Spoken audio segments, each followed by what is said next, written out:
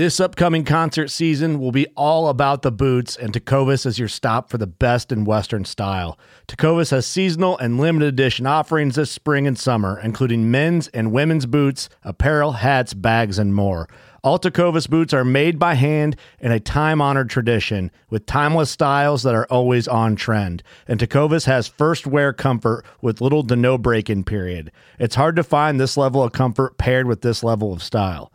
Stop by your local Tecovas store, have a complimentary drink or two, that's WCB style, and shop new styles. The smell of fresh leather and friendly staff are at your service. Many stores even have leather custom branding to make your boots truly personalized. And with regular live music and events, there's no in-store experience like it.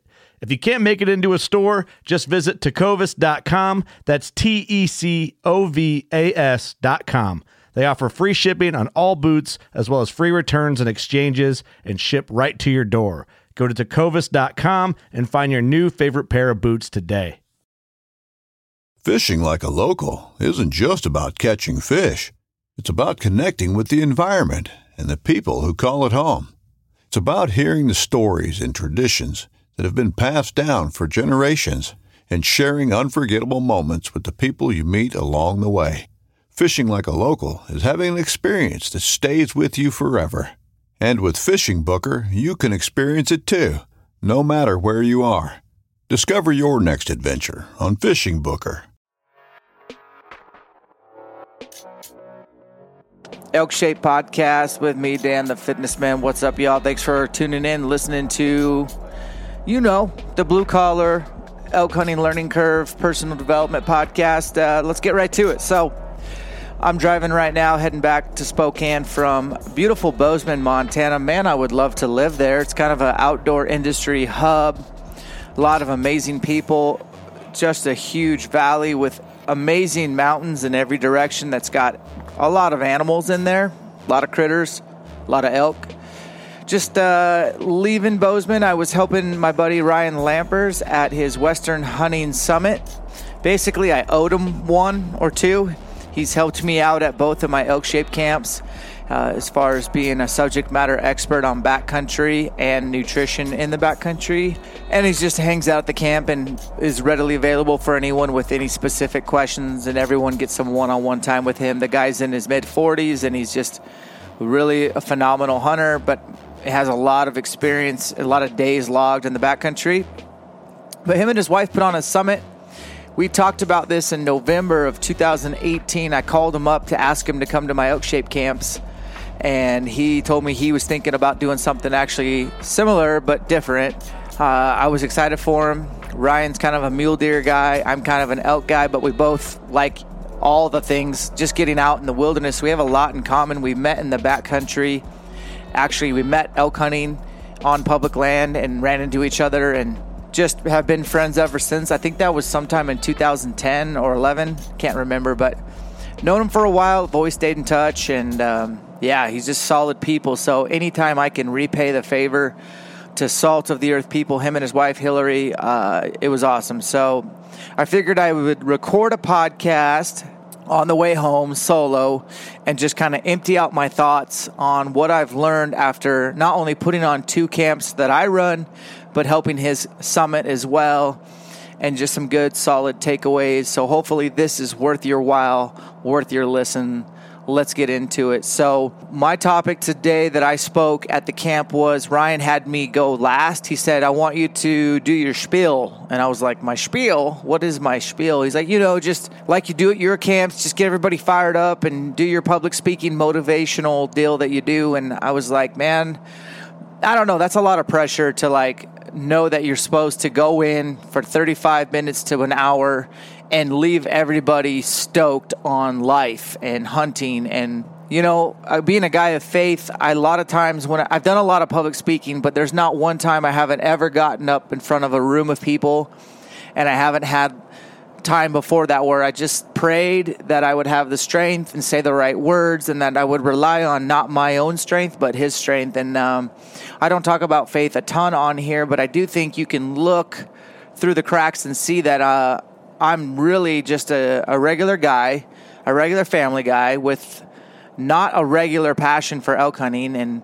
and pretty ambitious and motivated. And I want to take that cup that's overflowing of just drive and spill it onto other people and help them improve their life. That's really where I find a lot of value. Okay, so now that I've done like 3 camps, if you will, I've met a lot of people across the country. Ryan had a lot of people all over the place, just like my camps.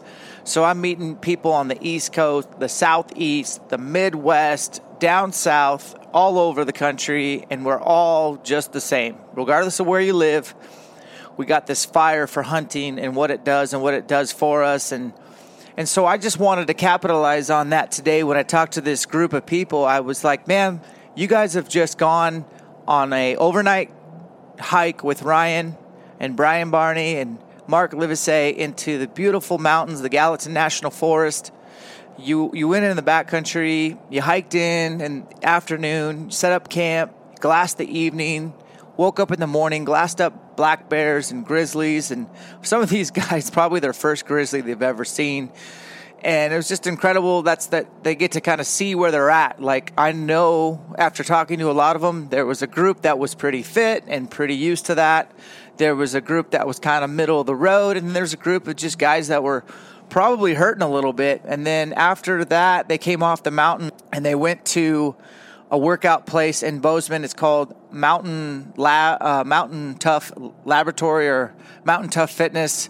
And I've seen this guys' stuff on Instagram. They do a lot of sponsored ads, and I think they sell programs for backcountry and stuff, which is awesome. I think anyone who's on the same team as me is promoting fitness for hunting. More power to them. So they went down there, and these guys had them do a team workout, and they had to like memorize segments of a Ranger Creed, and everybody had to remember it while they were under duress. And there was a team format, and I love team workouts because me personally, I always will push harder when there's more than just me on the line. If there's other people on the line, I'm going to push harder. So back when I owned CrossFit Spokane Valley, we did a team workout at least once a week was the workout of the day, just because they just bring out the best in everybody. So that was cool, but that definitely was probably a little too much stimulus for some of the guys that just weren't in shape, weren't used to being in elevation.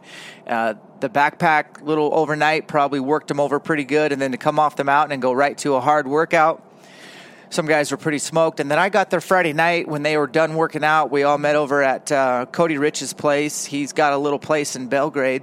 He's got a sweet little setup. He's renting out an old farmhouse that's got a lot of acreage and just right in a very convenient spot where you can get to Bozeman real quick or Belgrade. And Cody Rich he's got it made, man. The guy is doing things, and I look up to some of his stuff. He's very innovative and very smart behind a computer, and he's just a good business guy. So I wanted to be around Cody and pick his brain. I mean, he's obviously been podcasting a lot longer than me, and he's monetized his podcast and learning about that a little bit. And I definitely, just so you guys know, that's something that I'm probably not going to do. This podcast for me is a way just to reach people. I think it's probably one of my biggest platforms. The downloads are really good. So I'm going to keep it super simple here and just like focus on delivering my message, and that making this podcast be really worth your while. And you can count on it to basically always be able to get on here for free and absorb the information. So we fired up the grill, and everybody brought their bow. A lot of the guys were archery guys. A few weren't, didn't matter. We're all hunters, and Dave Brinker was there and jamming out to some of his music and his songs. And it was just a really special evening, eating elk burgers, shooting bows. I mean, that was probably my favorite part of the whole thing. And it was a really good night, and it was just more just relationship building, and it was great. And then Saturday, more of like a classroom type setting, where these guys got to hear subject matter experts like Brian Barney talk about backpack hunting, backpacks in general, and all the stuff that he's learned. Who else was there? And then Hillary came in and did her thing on basically preventative health measures when it comes to nutrition and supplements, and she's just brilliant. And Ryan came in and did his backcountry thing. So already just a lot of knowledge bombs dropped. And then in the afternoon, we did another workout, but we brought bows into the workout, and it was a lot of shooting under duress. And I jumped in there with the guys, and see, Saturday I woke up pretty early and went up to Highlight Canyon before camp and did like a 5-mile run up in the mountains at elevation. I don't do that very often, but when I get the opportunity, I take full advantage. And so when I got to camp, listened to everybody speak, and then we did the workouts, brought the bows.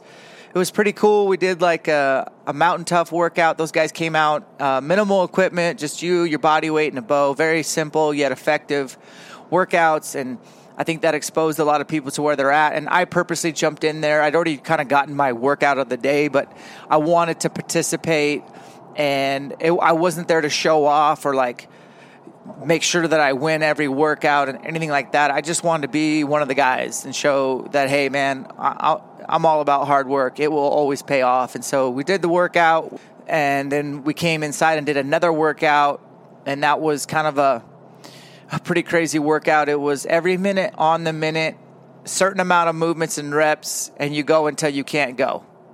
And I knew that wasn't good for me because I can go a long time, and I knew that it was going to come down to just me and some other guy.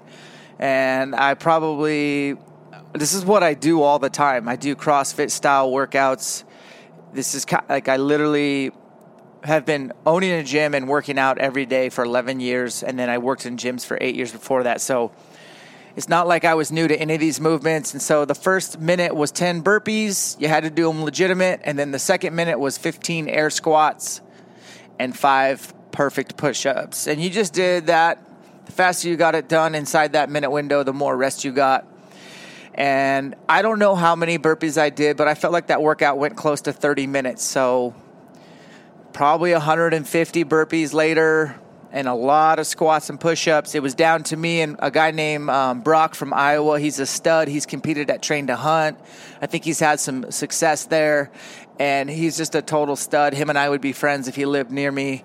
But it came down to me and him, and it started out with a room of 20-something guys, and it ended up just being me and him, and they started shaving the time down. So now you had like 45 seconds to get the 10 burpees done, and then 45 seconds to get.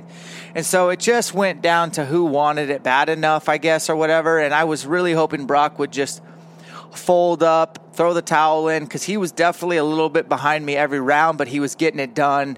And so he was really taking on a lot more punishment. But he had so much grit, and that kind of stuff just inspires me. Like, I should just say shout out to Brock if you're listening to this, man. You really inspired me. I love just when people push their limits.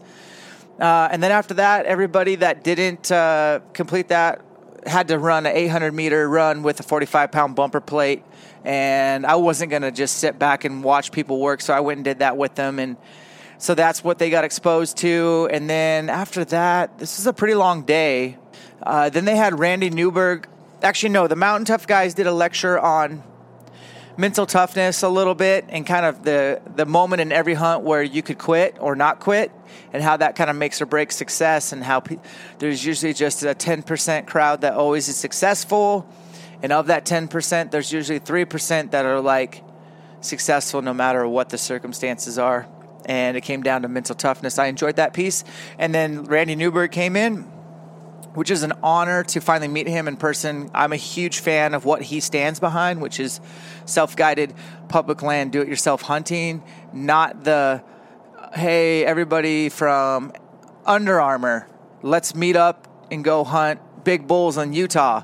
Like, that's not relatable to me. I don't have $15,000 to buy a landowner tag. I do not want a guide because I just do not want to have my hand held when it comes to elk hunting. And that's a pride deal, and I admit it, but that's just what I'm not into that. And so Randy's never preached that. He's always preached just like on your own, do it yourself, public land, here's how I do it. He's always been an open book. He's been an advocate. He understands politics. He understands the government systems, the federal, the state. He's a wealth of knowledge. He's only 54, 55 years old, and he's done so much. And I love that Randy's position in the industry is one of what I want to be, which is, hey, yes, I have sponsors, but I have a real job outside of this, so I don't have to do anything I don't agree with. I don't have to be told how to walk, how to talk by any sponsor because I'm being paid. I'm going to do me, and if they want to drop me, then drop me. And Randy's always done a good job of evolving If you watch, like, he's one of the first guys to just walk away from TV networks and go straight digital online, Amazon, YouTube, his podcast. And I just think he's a leader, and he's not afraid to evolve and push the limits. And so I can't say enough good things about him. So he just hung out, told some stories, enjoyed the hell out of that. He's a solid dude. And that was day 2. And then the last day was today. Today was like the first speaker was the one lecture I was looking forward to the most, because I felt like it was my biggest chink in my armor, and it was on digital scouting with Mark Livesay. Mark is originally from Missouri, but he's a transplant to Montana. He's lived here for about 3 years. So for like 20-something years, he's been having to drive from Missouri to hunt elk every year. And so when you don't get to scout and you live 20-something hours away driving, you better do all your homework. And given his personality, he gave and broke down the most thorough lecture on digital scouting I've ever seen. And I actually recorded a lot of that, and I'm going to play that here on this episode when I'm done with my spiel. But I'm going to get him on my podcast, and I already told him we're going to go over just Google Earth and KLM files. That's it. I'm going to give him that boundary. He's got to stay inside those boundaries, and just I want to walk away from that podcast knowing how to utilize that to the best of my ability. And so that's going to be coming up soon. I'm going to get a hold of him. I got his number. We're going to connect and do that. Then after Mark spoke, then we had Corey Miller, who has owned a bow shop for many, many, many years and is now a sales rep for PSE Bows. He was there to just help with archery instruction for some of the noobs, so there was an opportunity to shoot and get some coaching, very similar to my elk-shaped camps. I would say, all in all, that was pretty cool, but very casual. And then I came in to do a little elk-shaped lecture, and then they had a round table at the end, and that was it. I mean, that's a pretty worthwhile experience. So if I were to compare and contrast the Summit versus elk-shaped camp, the Summit was definitely more about Western big game hunting, whereas Elk-Shape's obviously about elk hunting. And I like to stay in my lane. Sure, I like hunting antelope, bears in the spring, and mule deer when I draw a good August tag, or whitetails in November. But if I don't elk hunt, it's not really, that's just what I want to do over anything else. So Elk-Shaped Camps is more probably about personal development than anything, and leveraging elk hunting and to make yourself the best version possible. And so that's what I was assigned to do, was bring it all together at the end of this summit. Ryan's camp seemed to be very, like, I would say bigger names, but shorter amount of time with each one, but getting exposure to a lot of different amazing hunters and a lot of different angles. And for his first one, really impressed with how well it went, and I know those guys definitely got their money's worth, and I think he should continue to do them. There's a tremendous amount of value. So when I came in, I was like, okay, what should I tell these guys? And I really didn't prepare. I kind of wanted to go off the cuff, but I definitely wanted to be at the camp as much as I could and then go, so I could at least kind of hear what these guys were learning versus just have a set PowerPoint, go through it. I just didn't know if that would actually stick. So what the point of my message was, and I think you guys can gain some stuff from this, was I was like, all right, guys, I'm supposed to come in here and get you motivated, but I got to be honest, like, you need to have a reality check. You have just been exposed to some of the most top-notch hunters and subject matter experts, combined 100-plus years of hunting experience all into one weekend. You're not going to just leave here and know how to do everything all of a sudden. So what should you do from here? And the first thing I told them was, go ahead and work towards progress, not perfection. And here's what I mean by that. You're not going to be able to integrate all these pieces of nuggets of information right into this season, but you can work a little bit on everything each day and know that you're making progress as the season approaches, throughout the season. And of course, you better roll your sleeves up when the season's over. That's when most of us work the hardest. And I think I saw some heads nod, and I think people were like, oh yeah, okay, Dan's right. Like, there is so much information here. How do I sift through it? How do I apply it? I'm a little overwhelmed. So I had them take a step back and look back at the last couple of days, and don't focus on the things that they thought, were cool or exciting or that they did really well at, Conversely, I said, I want you to focus on a handful of things throughout this weekend that made you the most uncomfortable. The situations where you felt the most fish out of water, the areas where you knew you had a chink in your armor and you were like, man, I just got exposed, where your butt puckered the most. For some of the guys, it was day one on that hunt or on that hike into the backcountry. They were deconditioned. This was their first exposure to high country or elevation. They didn't know any of the gear. They didn't have the right gear. Glassing, they didn't have the right optics, or they didn't know how to do a glassing or a grid system or where to look for animals. Maybe it was in the workouts, so maybe they just sucked at working out, or they were short of breath, or they didn't recover, or their nutrition, they didn't bring any food with them, they ate like crap. It could have been the backcountry knowledge, and all that just seems so foreign. So the e-scouting, or possibly the shooting under duress, or when people are like telling them, hey, you're punching the trigger when you shoot a bow. Like, that's not going to work long term. That's going to end up costing you an animal, or all of them. So it was really exciting for me to say, all right, take a second. In this lecture right now, we're going to stop and write down the top 3 things that you felt the most discomfort with. And then now you're going to go back home, go back to the lab, and work on them. That's what we do at my camp. Elk-Shaped Camp's there to expose you. Expose your weaknesses. Spend less time on your strengths and more time on your weaknesses. Just like what I do at CrossFit. I don't allow athletes to work on strengths. I find their weaknesses and I make them make it a strength. And that's how you become more well-rounded, more efficient, and more confident. In my lecture, I kind of told a story of how I got into fitness and how I got into hunting and my background, and I'm going to go ahead and retell some of that right now.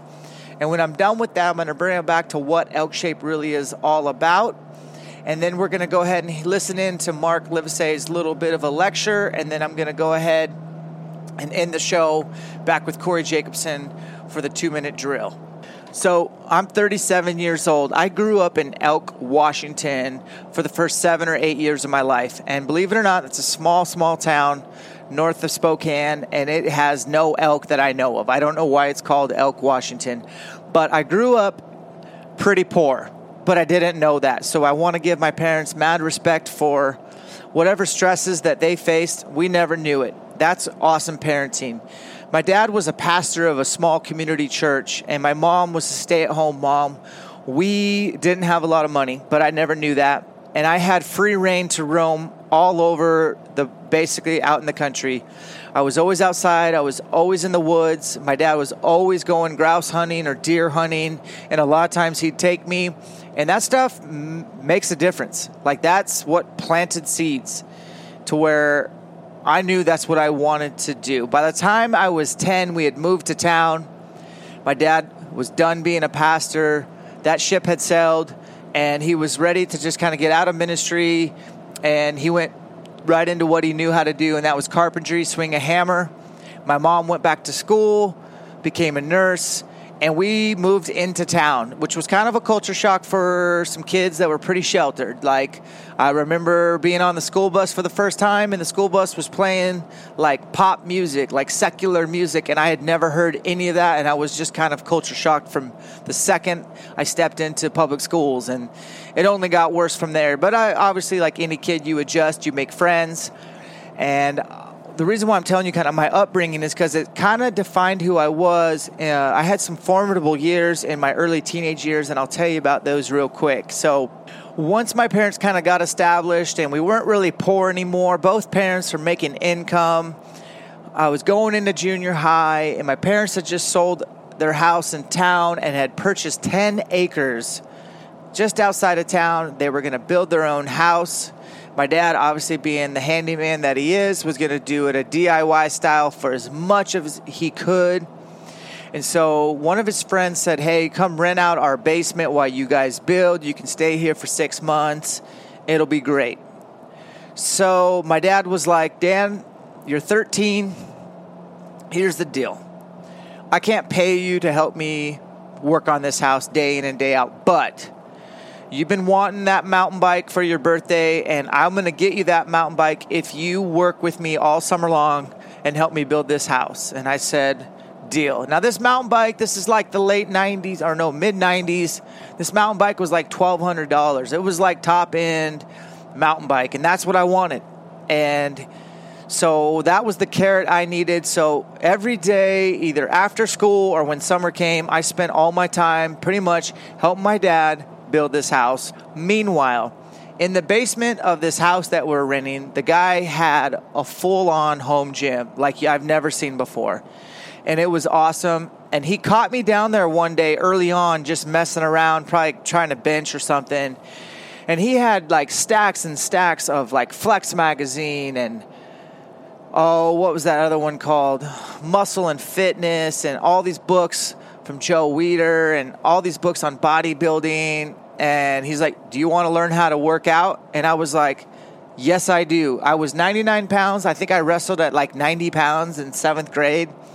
And I was just tired of being weak, and I had kind of a motivation to like get stronger for wrestling. So that summer, when I wasn't swinging a hammer, I was in the weight room with this guy who actually taught me some really cool stuff. Like, we didn't get to bench press first. Like, he made me do leg day at the beginning of the week. And we did body part training like bodybuilders, but like, he taught me how to push through pain, good pain, of course. And he taught me how to do all like total body workouts and isolation and how to eat right and make my food and get protein. And he even sold like medical stuff. I don't remember exactly what he sold, but he sold some, I think they were Ross products. He sold Ensure. Ensure is like a meal replacement for older folks when they're having a tough time to getting enough calories and they're starting to get dwindled down to nothing. It happens when you get older. You take this 2-cal, it's like 700 calories a shake, and it helps get you vitamins and minerals and calories, if you will. Well, he had cases and cases of that in his garage, and he's like, dude, you have free reign. I want you to have at least 2 of these shakes a day and then eat all this food, and you're burning a lot of calories with your dad, and you're going to burn a lot of calories working out with me. You got to eat. That summer, I went from 90 pounds, actually 99, I wrestled at 90, to about 135 pounds going into 8th grade. And I hadn't really seen very many of my friends during that summer. I was very busy helping my dad getting that house built. So when I rolled into 8th grade, I kind of started to hit a little bit of puberty, but I really started to turn heads. People were like, almost didn't even recognize me because I morphed so much into just a little brick house of muscle. And I tell you what, I learned so much that I really loved the confidence that came with that. And the knowledge that I learned too, as far as people were always asking me how I did it, I think they wanted to do that too. I knew that it helped my wrestling. I knew that I was stronger than the guy in front of me on the mat. It helped me with football and baseball, and those were my passions. So that's one of my side stories I told. And then the other one I told was how I got into hunting. So at age 10, I took the hunter safety test in Washington. There's no age requirement that I know of, but you just have to pass hunter safety. Took the test, passed it, and started hunting deer when I was 11 with a 30-30 lever action. And by the time I was 12, my dad got me a 308 for Christmas, and we took me deer hunting that fall, and he took me to deer camp, and that was just life-changing for me. I was with a group of guys. There was no wives, or it was just a bunch of dudes at campfires with good food, and everybody told their stories from the day. It was just awesome. And the day I killed my first buck, my dad drove me out to this part of, we were in this Diamond Lake area. It's a little bit north of Spokane, and it was November. It was like a foot of snow, and we found this scrape right off this old road, and he said, Dan, you need to sit on this scrape all day. You're going to get a buck. And I said, okay, Dad. So he actually just dropped me off age 12. He's like, all right, I'll come back and get you at dark. And I was a little bit scared, to be honest with you. I'd never really hunted by myself. My dad just kind of made me man up right then and there. And I sat there for a couple hours, and I got really cold. And so I made the decision to walk back to the truck. I knew where he had parked it, and I had known how to start it up to at least turn the heater on. And that's what I did. And I could still see the scrape from the truck. It wasn't that far. Looking back, I probably could have shot just darn near from the truck, but I didn't have that truck on for more than a couple minutes, and here comes a buck with a doe, steps out of the timber right next to that scrape, and they're just milling around, hanging out there. I hop out of the truck, walk around the corner, and there they are, throw the gun up. All I see is brown, and I pull the trigger. And the buck just drops in his tracks. Now, I must have not shot him perfect. I might have even spined him because he was like dropped, but he was still alive. So I had so much adrenaline. I just put my gun up, didn't even aim, and pulled the trigger, completely missed him. And then he's still like kind of squirming, and I just hated every second of that, seeing that animal suffer. So I walked up point blank range and shot him again. So 3 shots. My dad heard him. He was there within an hour, and he walks up to see me standing next to a pretty darn good palmated public land whitetail, probably like a 130 class buck for my first buck. And the stoke was so high, and the guys at camp were so impressed. All the attaboys, slaps on the back, high fives. That was huge for me. I felt like a man, and it was really cool to do the whole deal, bring the deer home, show my mom and my sisters, and get the deer hanging, and I was hooked. But being a 3-sport athlete in junior high, you don't really have time to hunt. So after that hunt, I never really hunted again. My life revolved around working out and doing sports. And then in high school, I actually kind of just knew, which is kind of probably rare, I just knew that I wanted to be a personal trainer the second I graduated. My mom got me a gym membership. I was the guy who brought a cooler of food to school every day. I made my food. I made sure to eat 4,000 calories a day. I lifted heavy, and I was just kind of a meathead. So once I graduated high school, I got a job 2 seconds later, and I was a personal trainer, convincing people to hire me to be their trainer, and I put all my energy and effort into them and became a really good trainer. And it was a very rewarding job because I could plan my hours around my school. And so I would go and train clients in the morning really early, and then go to school, and then come back, work out, and then train more clients in the evening. And I was doing 40 plus hours a week from age 19 on.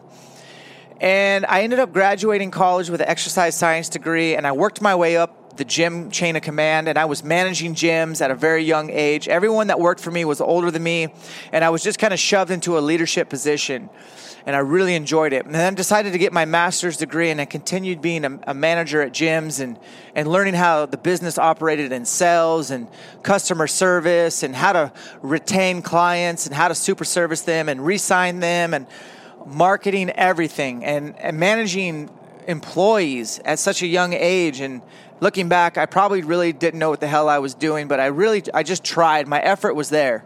And so when it came time to finish up my master's degree and all that and the thesis, I had to do an internship. So by the grace of God, I ended up getting connected with a company down in Arizona called Athletes Performance. I believe it's called Exos now. The guy who founded it is Mark Verstegen. His wife, Amy, was from Spokane. That's how I got the connection. And I went down there and I worked with him and a bunch of other interns and their strength coaches. And all we did for 4 months was train NFL Combine athletes and Major League Baseball players, getting them ready for spring training. It was unbelievable. And I learned all their training systems, and I learned a lot about leadership from Mark Verstegen, and it was very life-changing for me. And when I decided to come back to Spokane, I wasn't there very long until I got recruited to go to Boise, Idaho, and open a Parisi Speed School, a speed school for youth athletes, collegiate athletes, any pro athletes in the Boise area, as well as run a personal training department for Gold's Gym right there in Meridian, Idaho. And I lived in Boise for a year, and I tell you what, I've never worked so much in my life. I was doing 60, 70 hours a week. I never left the gym. I was always training moms and pops and kids and training trainers and putting all this knowledge to work. And when you have an exposure to such a high level of training and strength and conditioning, people really look up to that because you can't get that anywhere. And the Parisi Speed School system that I learned was unbelievable. They started their franchise in in Fair Lawn, New Jersey. So I was over in New Jersey all the time. Like, I flew into New York a handful of times and was learning from those guys, and they were unbelievable, world class at teaching change of direction, acceleration, deceleration, elasticity, plyometrics. Like, I really could train athletes in their specific needs. And then at some point in 2007, the owner of the actual businesses, he owned several Gold's Gym. He started sitting down with me with a P&L, a profit and loss sheet, and really started mentoring me on like how to run a business and where we were at. And he really put a fire under me to help increase our revenue so he could start being profitable.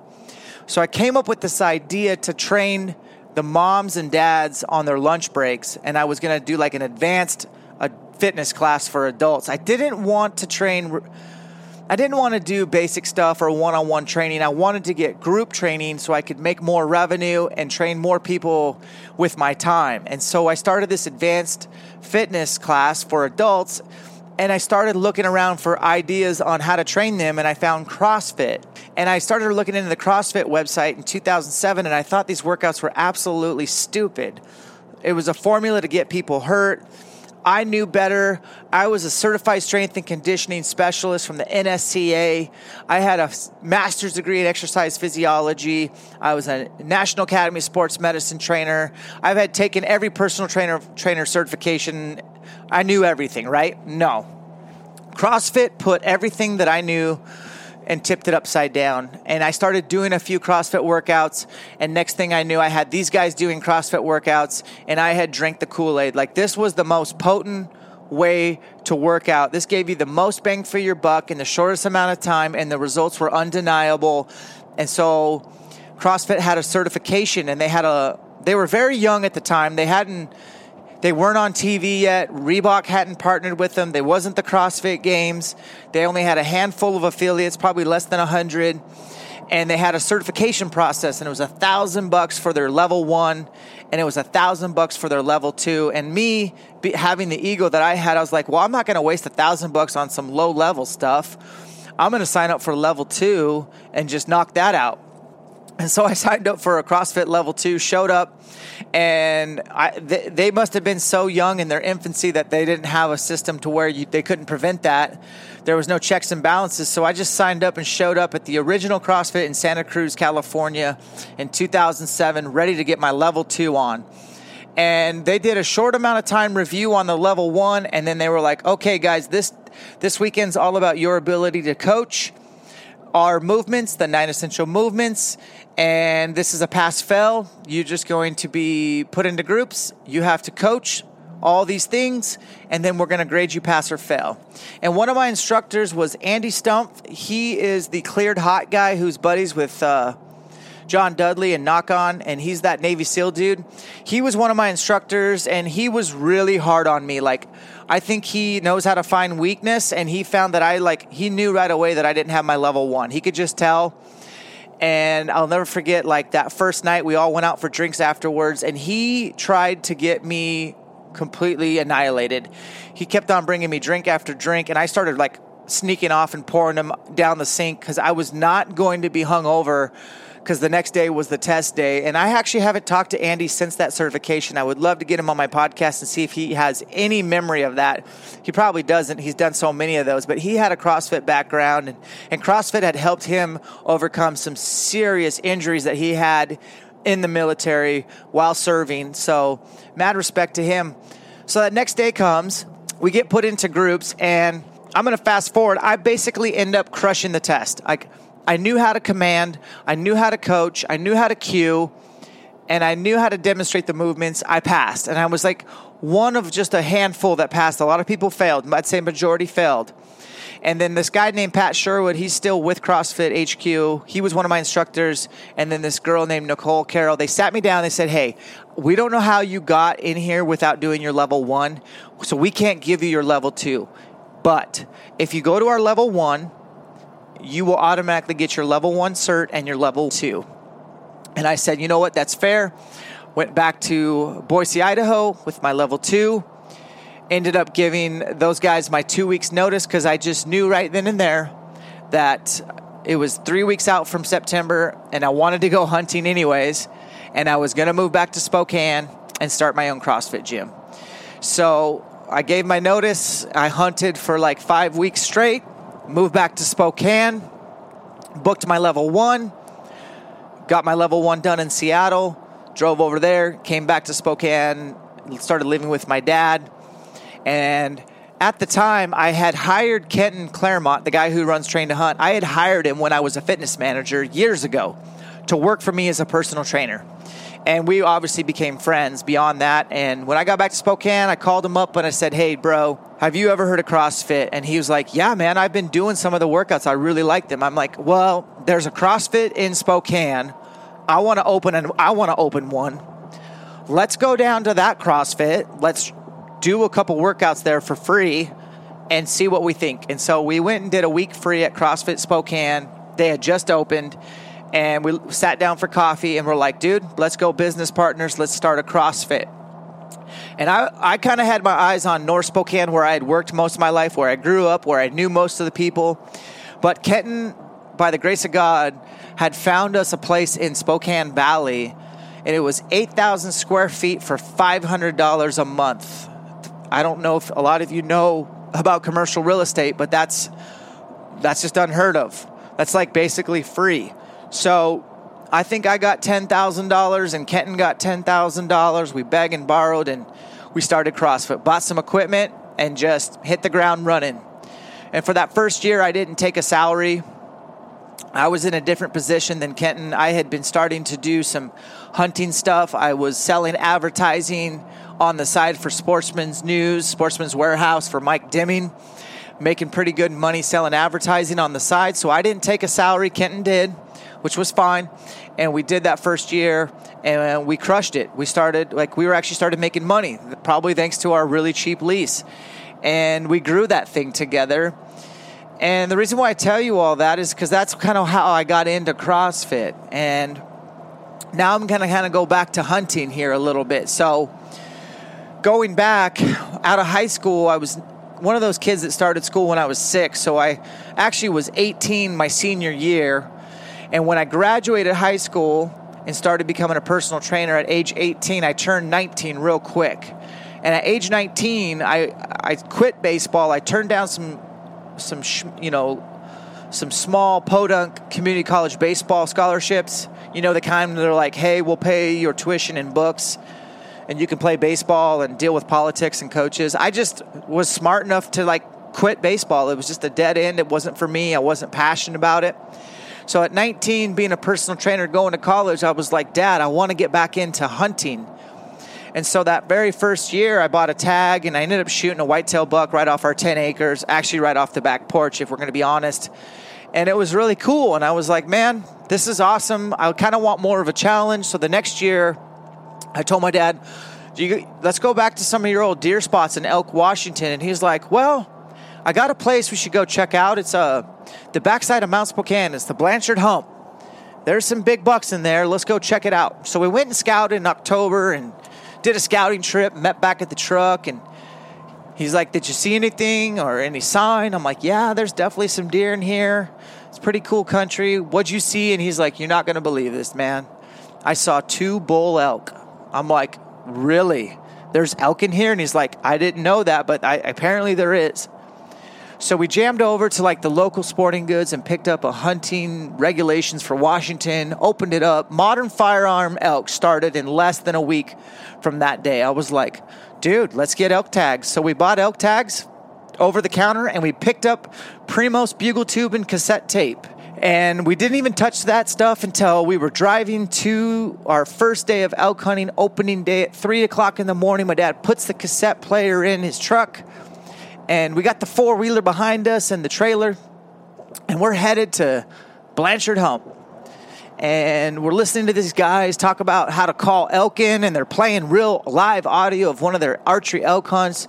And they got these bulls bugling, and they're bugling back and making cow call sounds. And then you hear the arrow hit the bull, and the string dumps. It's like, wow, that sounds awesome. All right, so my dad's like, trying to learn how to bugle right then and there, and he can't get it, so he breaks the Terminator tube off and just uses the mouthpiece, and he can muster a cow sound. And he's like, okay, I can do that. Let's go. So he hikes us in the dark.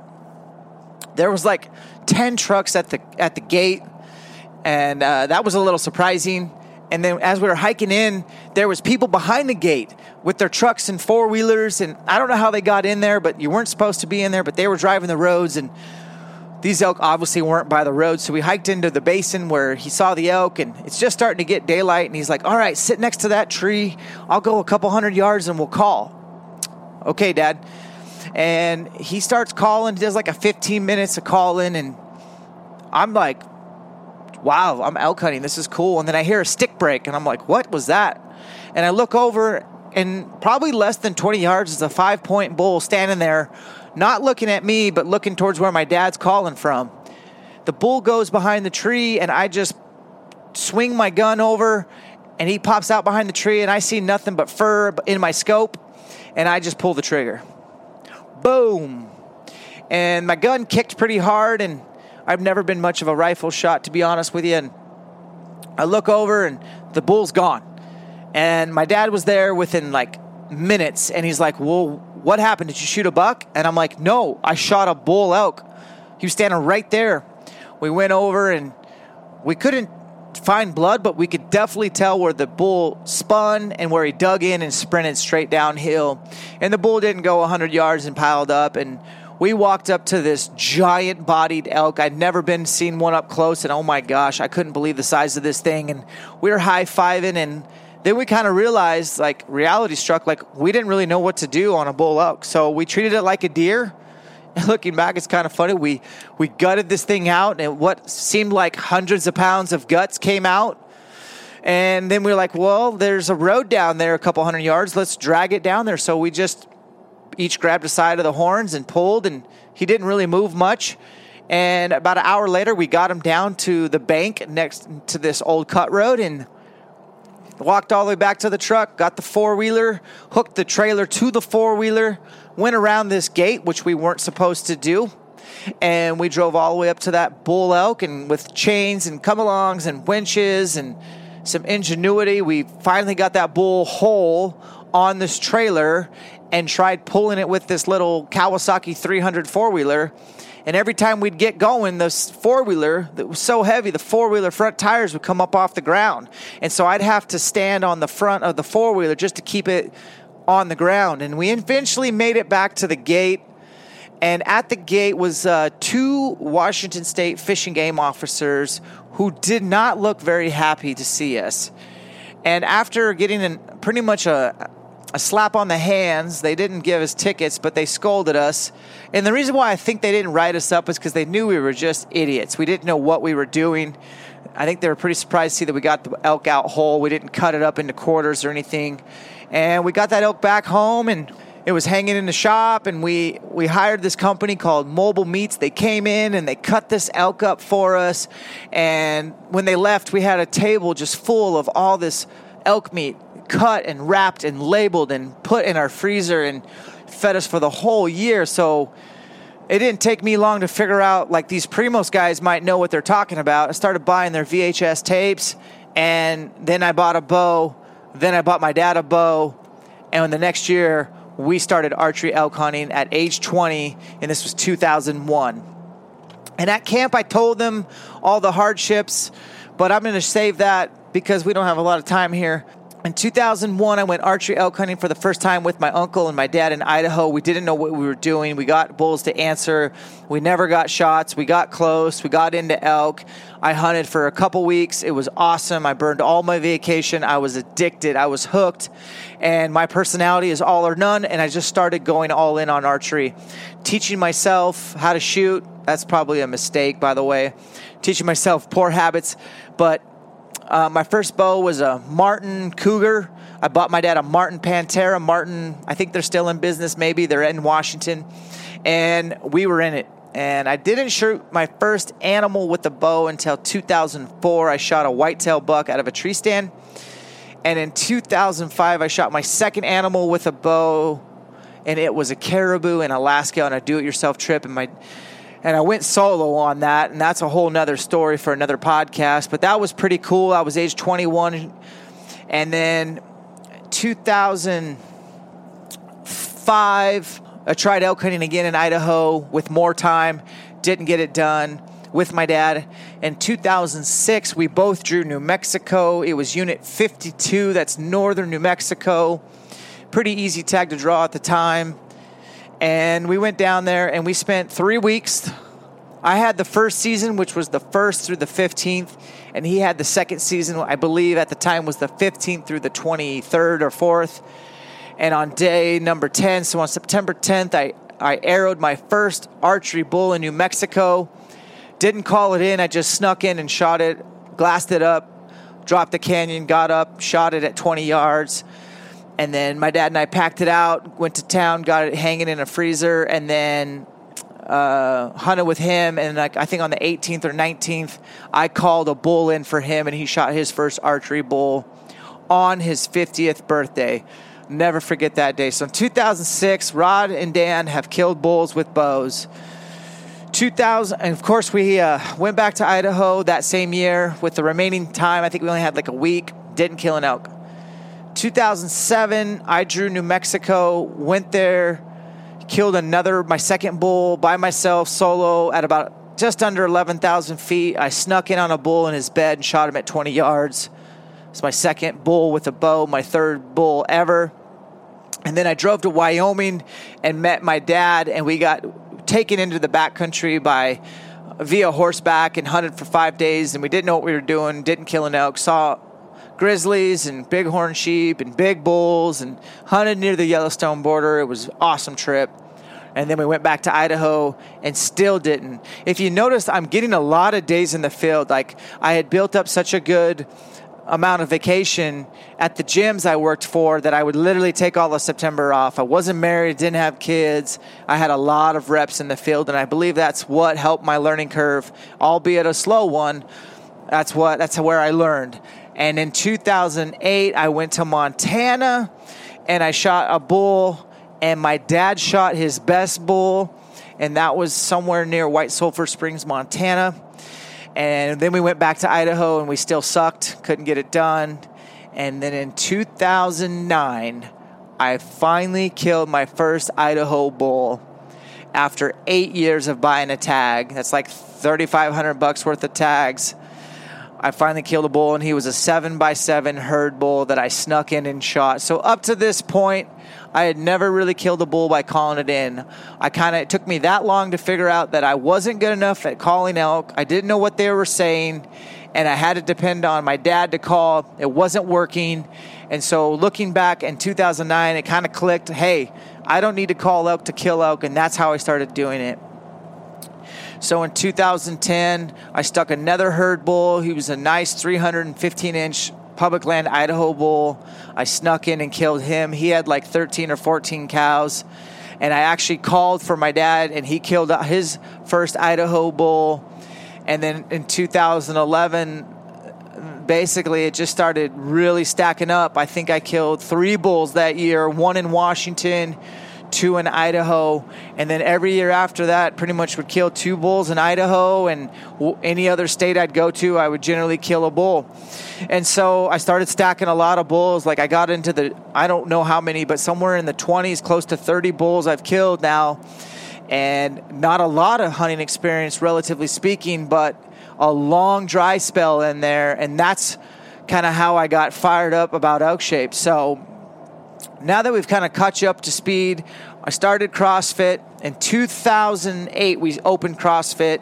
And in 2010, Kent and I got the bright idea to start Train to Hunt to help hunters get ready for hunting season. And we did that together for about 2, maybe 3 years. And we realized we were splitting hairs. Like, it was really hard to focus on 2 different businesses, and him and I worked really well together, but we figured out we'd work even better if one of us just focused on the gym and if one of us just focused on Train to Hunt. So we did a little buy-sell type of deal, and I owned the gym outright, and he owned Train to Hunt, and we went our separate ways. And we stayed in touch a little bit, but there was some rough waters in there. It's always weird when you're dealing with money and businesses, but looking back, I thought we handled it pretty well. And so I ran that gym for 11 years straight, basically. And I started Elk Shape in 2015. I started making some shirts, made a YouTube channel, and it was just more of a passion project. I wasn't looking to monetize anything. And then just over 2 years ago, I started the podcast. And I kind of I thought I'd missed the window because there was like the Rich Outdoors had his, and the Gritty Bowmans, and I enjoyed those podcasts. I still do, but they just weren't doing what I wanted to talk about, which was just elk hunting and personal development and making yourself better through fitness and discipline. And so started the podcast, and the podcast really helped formulate like, what is Elk Shape?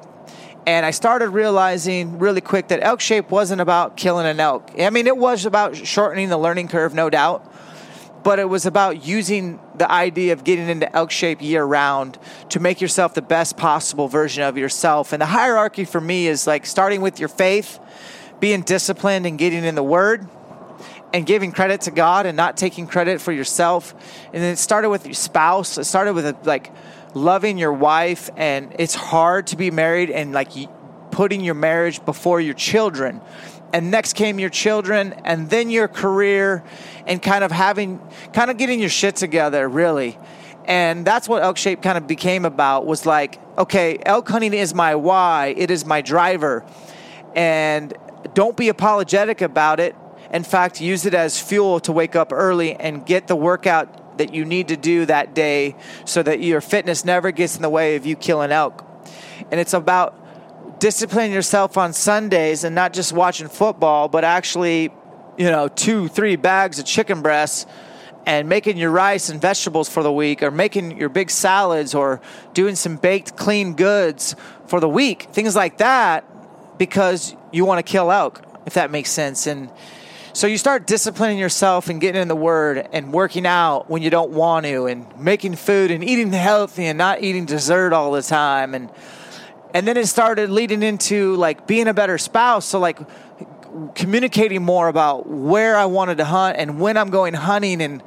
And even though it's like painful for me to tell my wife, because it's never fun to hear her be like shocked year in and year out that how much I'm going hunting. Like, it's not fun for me to tell her the bad news that I pretty much am gonna be gone for 6 weeks throughout the fall. It's not fun, but it's more important to go through that and have the communication there and just get it on the calendar, because she's never gonna be able to read my mind. Even though I think it's pretty simple mind to read, I want to go hunting. And for being a father, like, social media is so powerful, especially for my business, Elk Shape. Like, it's like a necessary evil, but I'm not really going to gain much out of life if I just scroll through Instagram or think about ways to get followers or likes, or reach back to all the messages I get on Instagram when it's family time in the evening. Like, I'm going to be gone from them at least 6 weeks this fall. I need to engage with them. Put the phone down and engage. Wake up earlier and get your emails done. Wake up earlier and shoot your bow, or wait till they go to bed. And so sleep has definitely gone down for me as I've had kids, but I've just been really cognizant, or maybe intentional is the right word, on not just being stuck in front of a computer all day, and to like make time to be the best father, because I only got one shot. And really the only important stuff I do on this earth is help people. And it starts with helping my kids and raising them right, and helping people like you through motivation and inspiration, and just being open and honest and transparent and relatable. Like, and so I don't want to put myself on a pedestal.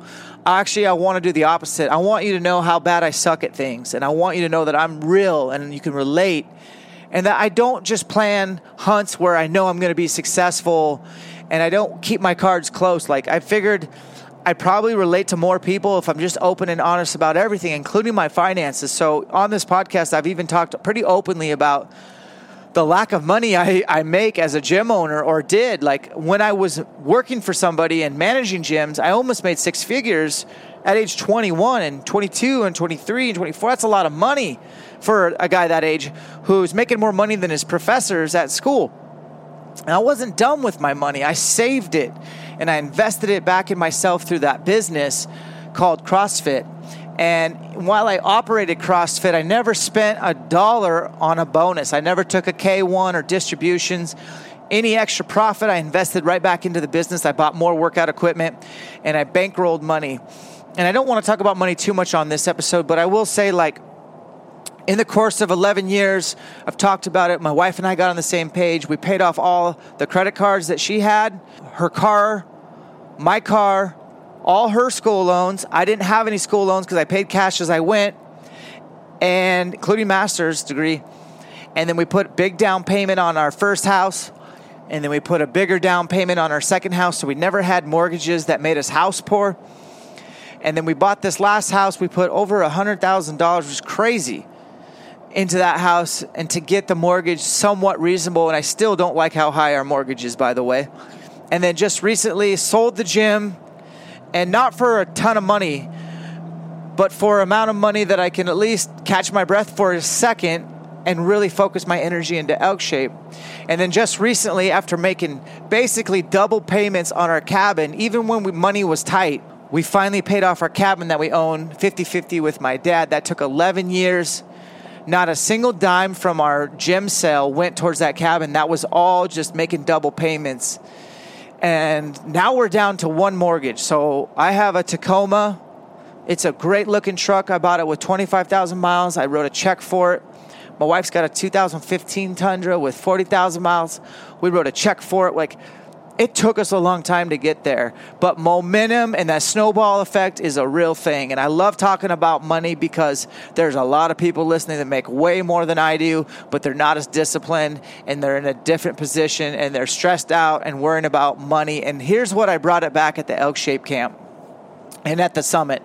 Look, you can be the best hunter in the world. You can be the fittest, the strongest, the toughest mentally. You can be a biologist, an ecologist. You can know what the elk are going to do before they're going to do it. But if you don't have your crap together at home, if you and your wife aren't doing well, if you're not there for your kids and you're not engaged with them, if your business isn't running without you, it's going to affect your hunting. And so Elk Shape's a year-round pursuit to get everything dialed so you can hunt your hardest and be your best self year-round. And so I told the guys at the camp to write down the things that which made them pucker the most, where they felt discomfort, and to focus on their weaknesses and make them their strengths. So I'm challenging you to do the same. You've heard me talk about a lot of things, my story, how I got into hunting, how I got into fitness. You can tell I'm all or none, and I don't have very many interests. And to this day, I'm not interested in much other than hunting elk and fitness. And I want a simple life. And the biggest currency that I'm interested in is time. I don't want someone telling me to punch a clock 9 to 5. And I don't know if Elk Shape will be my career. It's kind of a startup, but I'm in a position to give it hell and to try to monetize a few things. And Elk Shape's going to be about digital education. And so that online Elk Shape camp that I just created, I hope I get a lot of sales there because it's so powerful. The stuff that's in there is not just about killing an elk. It's got a lot of personal development. It's got a lot of fitness and nutrition and financial coaching. And it's like the sickest video vault where you can just digest it. And that's why I made it a year access. And yes, I'm plugging it, but it's really just you ought to consider it. It's something that I think is going to be the most powerful tool. And the other things I'm selling are just little workout programs, nutrition programs that are short and sweet, where you can see some results and get your snowball to start moving and growing. And that's what I want for people. I want people to take control of their lives, have financial independence, have the time to go elk hunting and not have them cost their job, their business, their relationships, their marriage, their kids. I want it to be a blessing in their life, and I want their family to depend on that elk meat.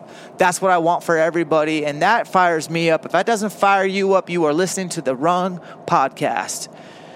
Well, guys, I kind of went into a lot of just random stuff there, but if you're wondering, like the punchlines, they were for you to write down your weaknesses and to really examine them and start deciding what small things you're going to do day in and day out, not so you can be perfect, but so you can make progress. And that Elk Shape is 365.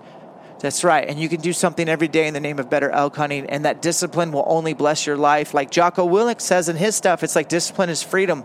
I think another way to say that is discipline is leverage, and you can leverage elk hunting and disciplined lifestyle to make yourself the best version possible. I challenge you to do that.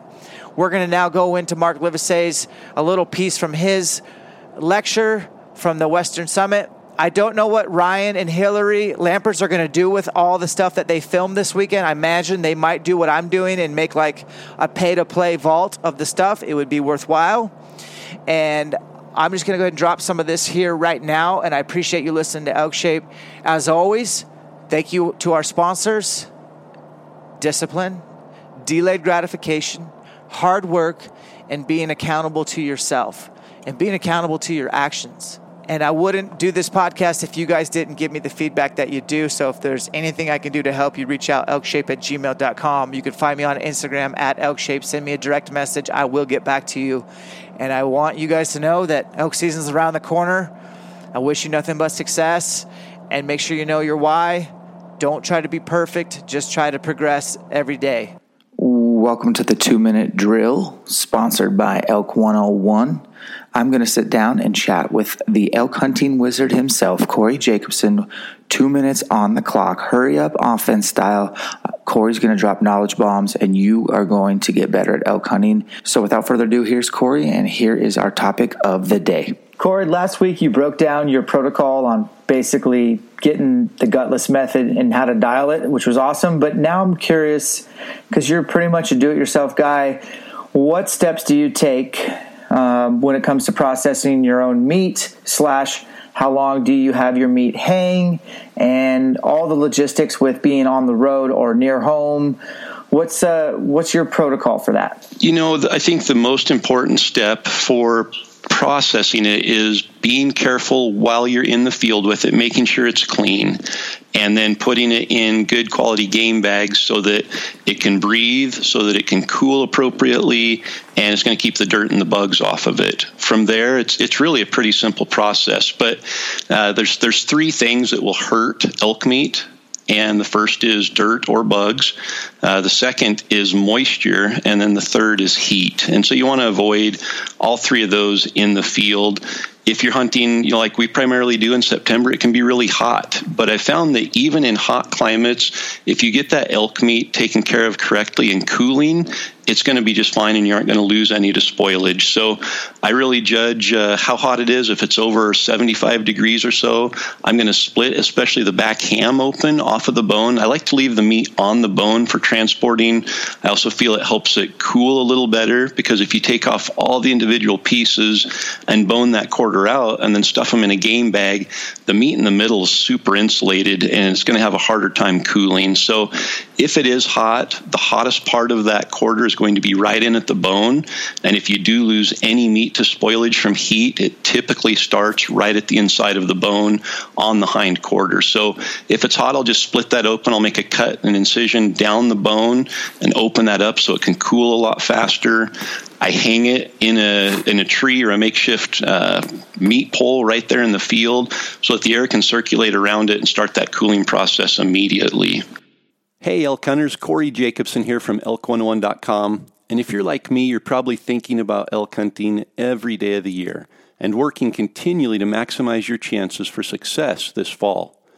Well, Dan and I have created a special opportunity for you that I feel will absolutely take you to the next level in elk hunting, regardless of your previous experience. 3 years ago, I created the University of Elk Hunting online course with one goal in mind: to make you a more successful elk hunter. The UEH online course contains 45 chapters of detailed elk hunting information organized into 17 modules and covering every imaginable elk hunting topic, from planning and scouting to calling tactics and tracking and every topic in between. The University of Elk Hunting online course is the most comprehensive and complete resource available to elk hunters. And for listeners of the Elk Shape podcast, Dan and I have teamed up to offer you a 20% discount when you sign up. Simply go to elk101.com, click the link to the online course, and use the code ELKSHAPE, all one word, when you check out. You owe it to yourself to invest in the single most lethal weapon that you take to the elk woods each fall. Invest in you. Sign up for the University of Elk Hunting online course and elevate your elk hunting success today. If you want to kill elk, boys, I'm telling you right now, the best way to kill them is to always be flexible and always be moving. If there's no elk there, freaking go to option 2. That doesn't mean elk won't show up, but guys, archery season, the odds of elk just rolling into a unit, pretty low. Now, rifle season, that could happen. You could have a unit, you could have an area that's got nothing, and the next day there's 500 elk in there because, everybody's shooting shit at them over the ridge or something. But archery season, no. even on pressure, they'll move, but I just don't see them very often just moving complete mountain ranges or complete elevation changes during archery, very rarely. But this is really the core, the purpose and the focus. Like I talked about, laying in the tent, looking at your on-X. Man, I've done it so many times.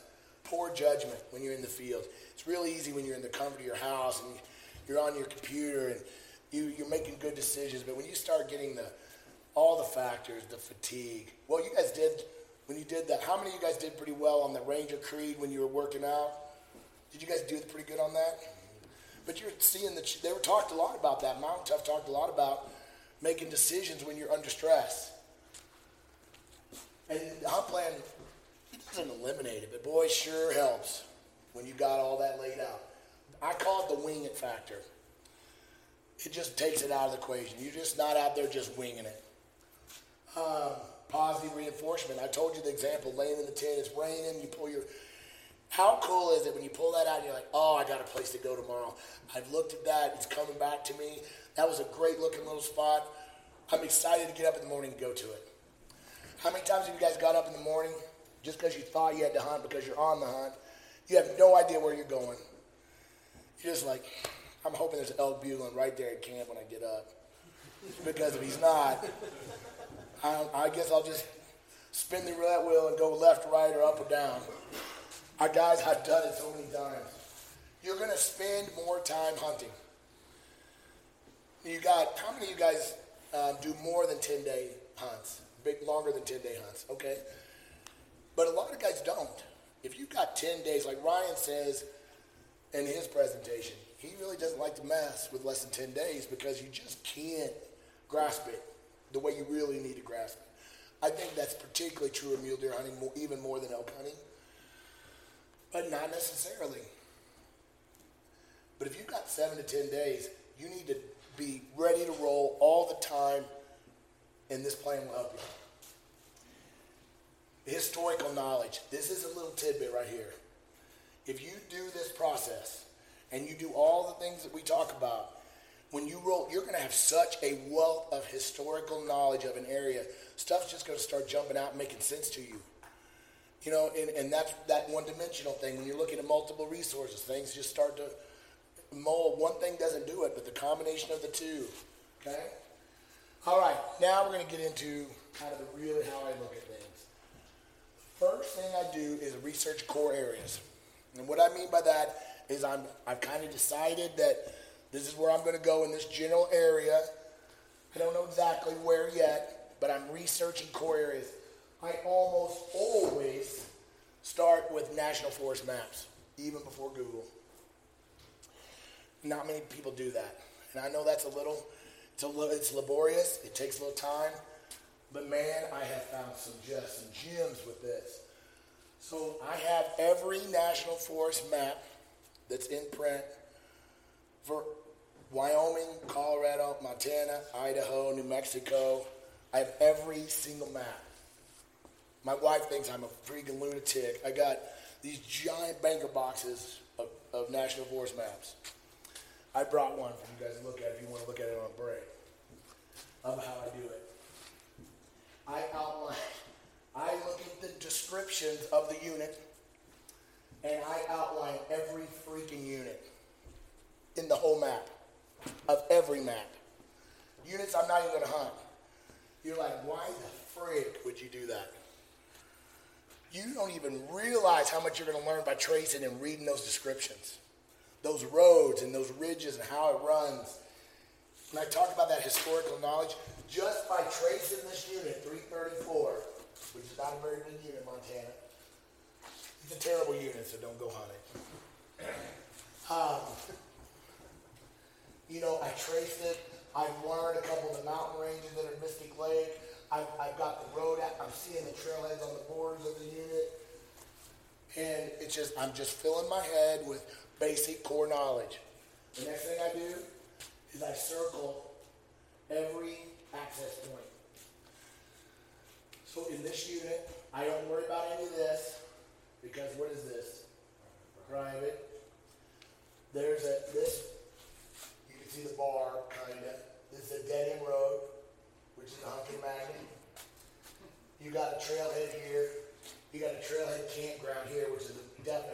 canyon. Then you've got a real obscure one. This one, it took me a while to find. I had to look at the codes on these motor vehicle use codes. These are motor vehicle use codes. And I had to figure out that this is actually not 61. This is actually an 8. You can kind of see it. And the roads are not open in that section during September. So the dead end is right there. And it's not an obvious dead end, it's not a trailhead dead end. And I can get right to the ridge. This is the divide. I can get right on the ridge, and I can take this ridge right around to the spots I want to be. So in this particular example, I have hunted this unit. It wasn't fantastic. This is where I chose to go in from this particular one with my setup. But all these, any of these others, but I know where the pressure is coming from. So in my mind, I'm thinking that this is really attractive. Why? It's in the middle of the unit. It's a combination campground trailhead. It's a freaking practically a paved road to it. It's a lake, which is a no-no. Lake accesses, boys, you better get ready to hunt off trail because they are recreation nightmares. But if you get off trail, you can kill elk. But if you stay on the trail, you're going to have trouble because everybody's just up and down those trails all day long. Those elk know it. They're just a quarter mile over. So this is where I think most of the hunters are going to come from. So I'm feeling like, and this, I'm over-exaggerating this a little bit, but I'm feeling like these hunters are going to do a good job of keeping those elk right here where I can get to from here. Okay, it's just, a simplistic view. But I take a map, I do this, and then I start flying over with Google Earth. And I'm looking at that, like that drone, I look at the drone image on Top Rut. I do my own flyovers on Google Earth. And I'm analyzing just the view. And I'm seeing, are there any natural obstacles that are showing up that are serious? They're going to keep me from going in from different spots. I mean, you guys, when you do those Googles, you can see those canyons, and you can see, real serious features, obviously. And you can see, is there something blocking these guys? Are blocking hunters coming from here? Is there something blocking people coming from around here? And then, I don't know if you guys noticed this, but it's so easy to get wrapped up in Unit 334, right? Well, this little gem is a draw unit in Unit 270. That trail is actually a decent access to here. Well, I limited this one because I talked to a guy that says, dude, you got to have it is a very, very difficult trail, to get my llamas up. The road conditions are horrible. So, in my hunt plan, in my hunt area, okay, of this area, this is a hunt area right here, okay? I would consider this a hunt area. If I was only doing this would be hunt area 1, this would be hunt area 2, and this might be hunt area 3. If I was gonna put all my cards in one unit, now, I don't do that in Montana because we're lucky because we have general tags. We can hunt other units. But if I was in a state where I drew a unit tag and I had to only hunt that unit, I'm just guessing that I might start to break that down that way. But in my hunt area plan, my primary access is this. It's written. My second primary access is this one. I think I can get up there with my trailer if the weather's good and it feels good. I think I can get there. So if I get here and I got problems like 50 dudes or there's a ATV jamboree or whatever, I don't got to get my maps out, guys. My option 2 is already ready to go for me. I have multiple access options, always written down, always identified, there's always a waypoint in my system. And I've already got the driving routes worked out.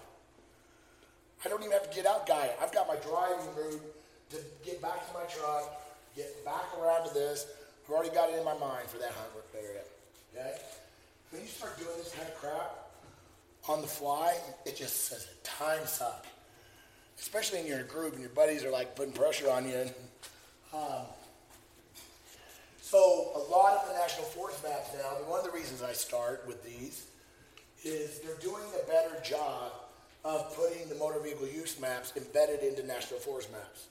Not always super accurate, but they're pretty good nowadays. So you can start two things. The green, so in this example, this is I think that's unit 1, yeah, okay, so number 1. See, is that a 1? Whatever that says right there, in that, or 7, whatever that is. You'll look that up in the legend. It'll tell you what the motor vehicle regulations are in there. But the key point on this, did you see this green road? A green road means it's open year round, no matter what the rules are on the motor vehicle use map.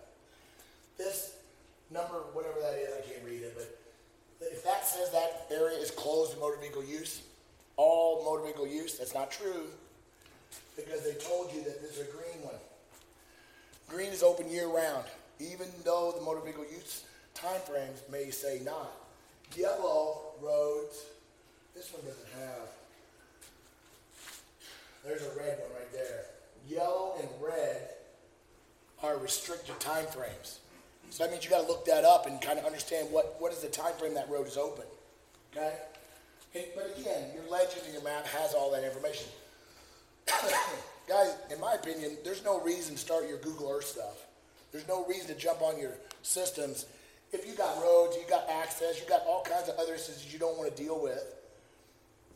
I have to know kind of what it's looking like before I start jumping into the details. Is basically what I'm saying. Motor vehicle use. Guys, I just don't like to hunt places where there's freaking ATVs and motors. That doesn't mean there's not elk there. I just don't like it. I like the experience almost as much as I like the hunting. So it's just my personal thing. You know, another thing, how many of you guys use those Delorme map books? You guys have those? You always want to have one in your truck for your state. Those red line, they're really good resources. Sometimes just pop out, get an overview.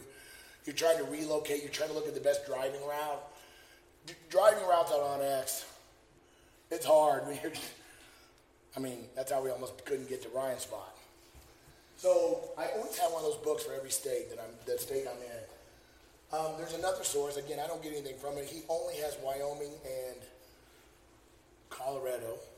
But this guy that owns DIYmaps.com, anybody use those? Yeah. This guy back here, he should be teaching this. I talked to him yesterday. Those maps are excellent maps, but he just doesn't have them for every state. But if you're hunting Wyoming or Colorado, you can buy them by unit or a group of units. He's got excellent motor vehicle use, excellent topographic, really nice maps, and not very expensive. Okay.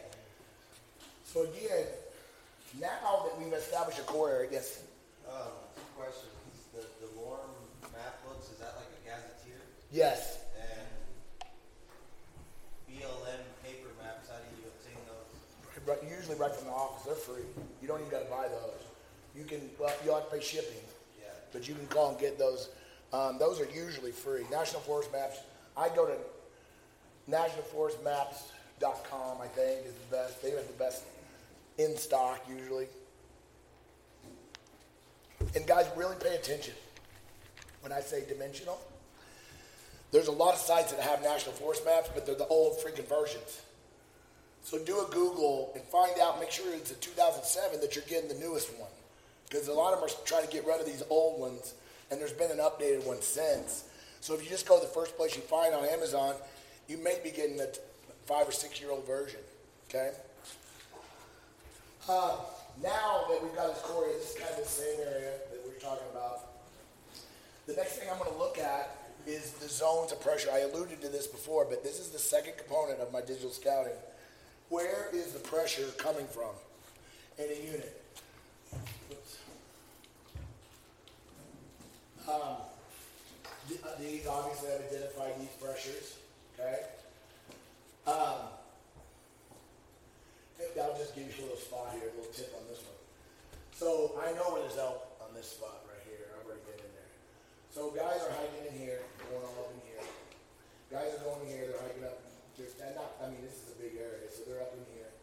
Man, this little spot right here, I found a buttload of elk right here. And why do you think that is? One, there's no access from private. There's no road. This is a pretty serious canyon right here. This road is not open. Actually, this road is not closed right there. This road is actually closed right there when I got up there. That made it actually even better. And this trail right here, I could not find it. We're going to talk about that in a second. I've looked and looked and looked. It wasn't there. It was so old and so unused that I couldn't freaking find the trail. Now, I got kind of excited about that. I like that with llamas. But I didn't know that when I saw it on the map. It shows a trail. Not all trails are created equal. So, but this little spot right here, boys, is a really, this would be a good, if I was going to look for a gun spot and I wanted it wasn't too part of a hike and I wanted to car camp with Cole and my wife, I could camp maybe there, and that's quite, I might have to, that's a pretty good hike. This is some good area where the elk can come down on the private, retreat back into things that doesn't have a lot of access to it. So without even looking at Google Earth yet, I'm already a little excited about this little spot for maybe rifle. There might be some in there archery, but remember this is the divide. Okay, this is the Continental Divide. You can't see topo on this particular national forest map, but basically this is sloping from here up. Okay, I mean we're going up. Obviously there's canyons and stuff and that kind of stuff, but for the most part we're going up. So this is obviously lower. This is obviously higher. So I start looking at zones of pressure. This is what I do. I mark this on the map, every map, all the time. I outline the units. I look at every road. I circle every trailhead, every campground. I circle every dead-end road. Guys, dead-end roads are freaking hunter magnets. Everybody wants to, they think when they, man, if I just get that dead end, there's going to be elk everywhere. Hey, I can't tell you that. I'll drive a road for 50 miles. There won't be a car parked along the road. You get to the dead end, it looks like a Walmart parking lot.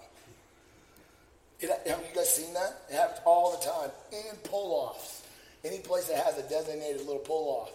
But all that land in between, you know, I think Elton was talking about that. That's Corey Jacobson's kind of the tip, too. But keep that in mind. Motor vehicle use, private land, I'm always making sure, most of these maps are pretty good with it, but I always do this. So then the next thing I do, which is not, I did this on computer, guys. This is not an appropriate circle. I take carbon, any of you guys watched my videos on digital scouting yet? No? Only a couple? Okay, good. At least I'm not repeating myself.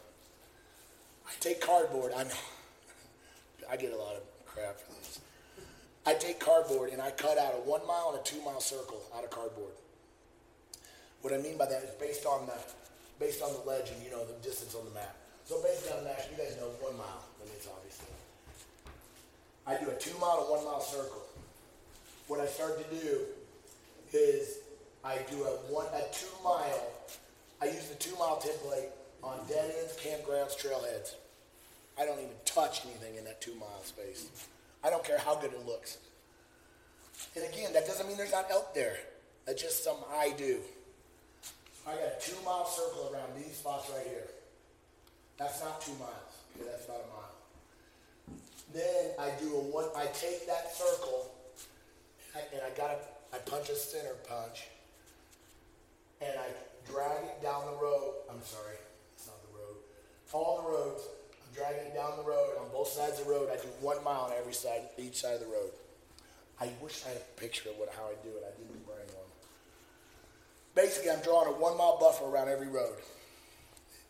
Seems like child's play. I do 1 to 2. Sometimes I do 2, but most of the time 1. Trailheads 2, okay?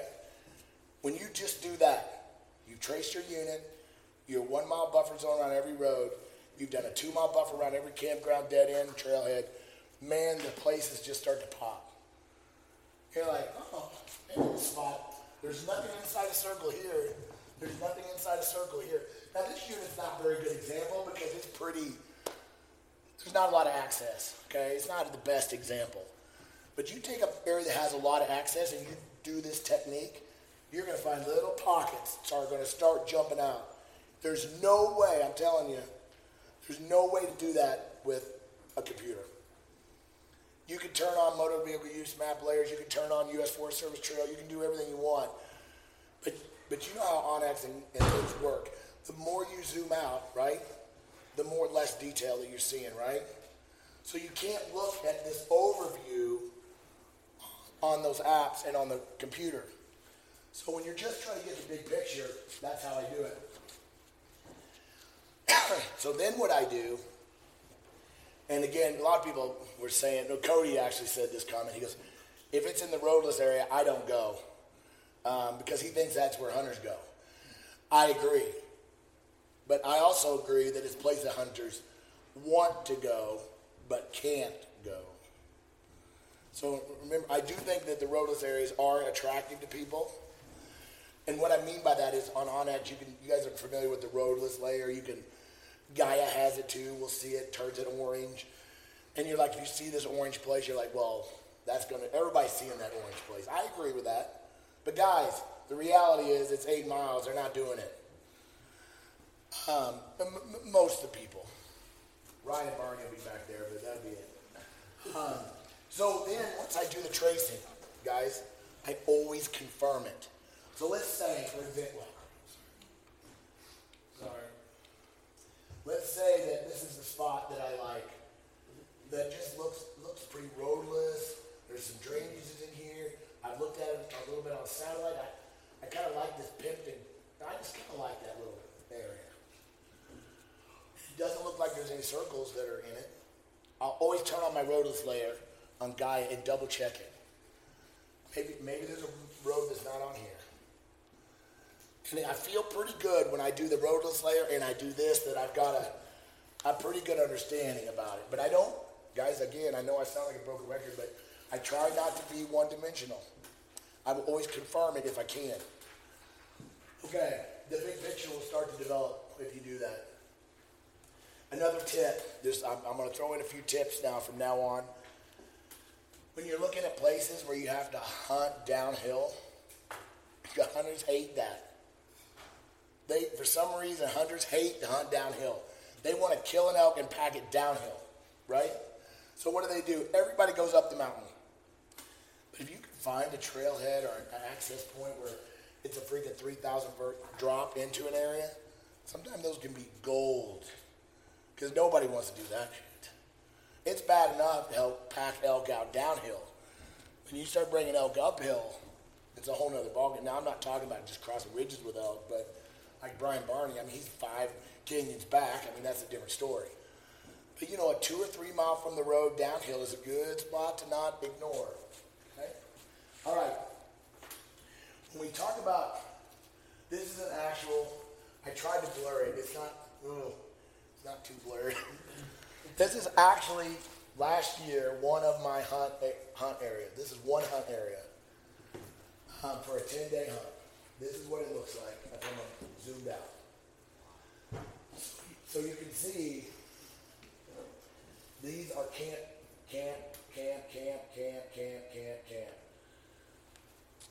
You notice I got a billion camping spots on there. There's about 8, I think. I'm not going to camp at all those spots, guys. But I'm going to talk about this a little bit later. Actually, let's wait on that. It's coming up. So once I've reviewed my pressure, I then have looked at my access points. I told you that. I've planned my travel routes. I put markers in for the turns. Guys, when you put a marker on OnX, you're going down the road and it's in live view. It's so easy to hit the turn. And if you got a spot that's got a whole bunch of roads and you're zoomed in on OnX, it's hard to kind of, okay, is this the right road or it's not? Guys, just place a marker at your turns. I know that sounds so stupid, but guys, are you in the business of hunting? Or are you in the business of navigating to your hunting spot? How many times with a horse trailer you drive by your spot and like, shit. Then I got to go find a place to turn that damn llama trailer around. Sometimes that ain't easy. So I don't want to miss those turns. So I know that's a little overkill, but I like to do that. Parking areas. Now this doesn't apply to all you guys, but I analyze all the trailheads or spots that I'm going to go with my trailer to make sure I can freaking turn that thing around when I get up there. I have had some nightmarish situations where I got to the end of the road and it was just like the road just ends. And it's a ditch here and a ditch here, and I got a horse trailer on the back. So on Google Earth, I can look at that parking area. I also like to look at the parking areas when I don't have the horse trailer. Can anybody tell me why? Right. If it looks like it's like there's not even an area, and it's not a big area, and there's no cars there on Google Earth, and it's September 15th, I'm like, that might be not too bad. But if I pull it up and it's Indian Creek Trailhead in Colorado and there's 150 freaking cars out September 15th, I'm like, maybe that ain't the spot.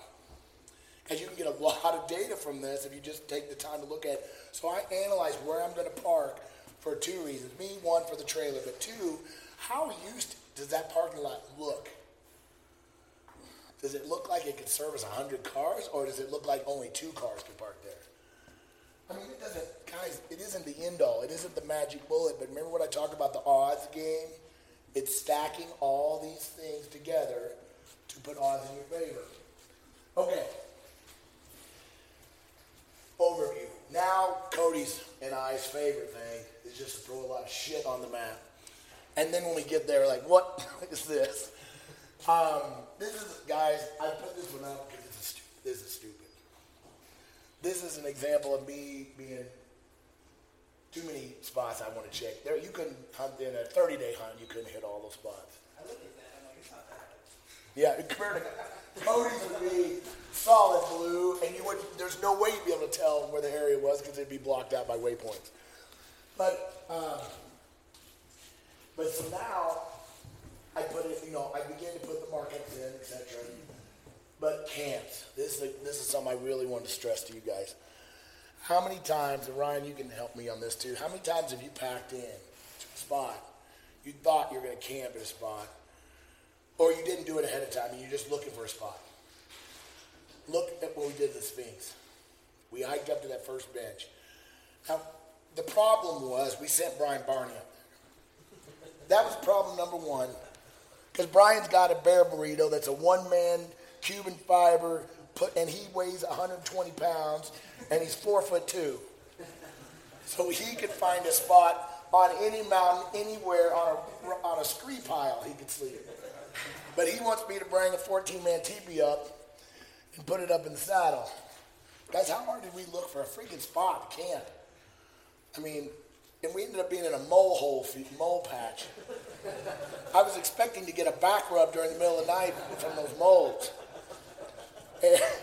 But my point is, I love making fun of these next level guys. Who had the green? Was that Brian's green tent sticking off the edge of the ridge? I knew that was his. I saw that tent hanging on the precipice. I'm like, that's Barney's tent. That's fun. That was right, wasn't it? I didn't know that. I swear I did not know that until I just said that.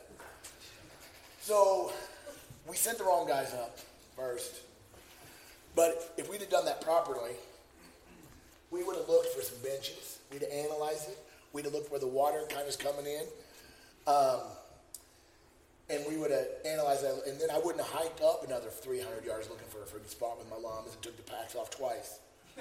Okay? I wouldn't have been down. There were some spots we walked by. I know I'm getting kind of out there, but this is a good example. We had what I call the grass is greener syndrome when we got up there. When we first got there, there were some decent little spots.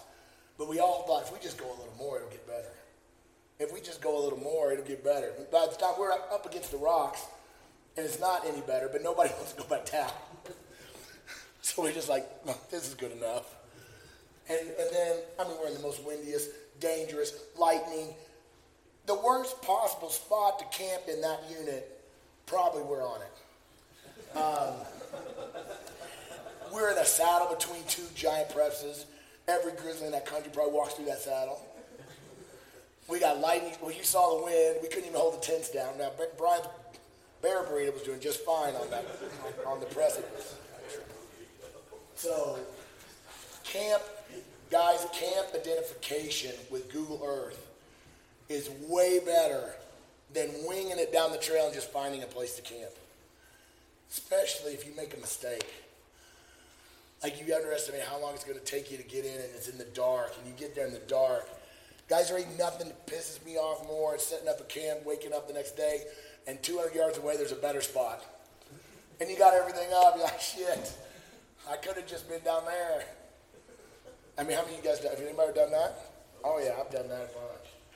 So I always have multiple camp options within pretty close distance, because I get to camp number 1, and it's shit. I got to some, and they're flooded out or whatever. Guys, I don't have to get out and look. I've got number 2 ready to go. Number 3.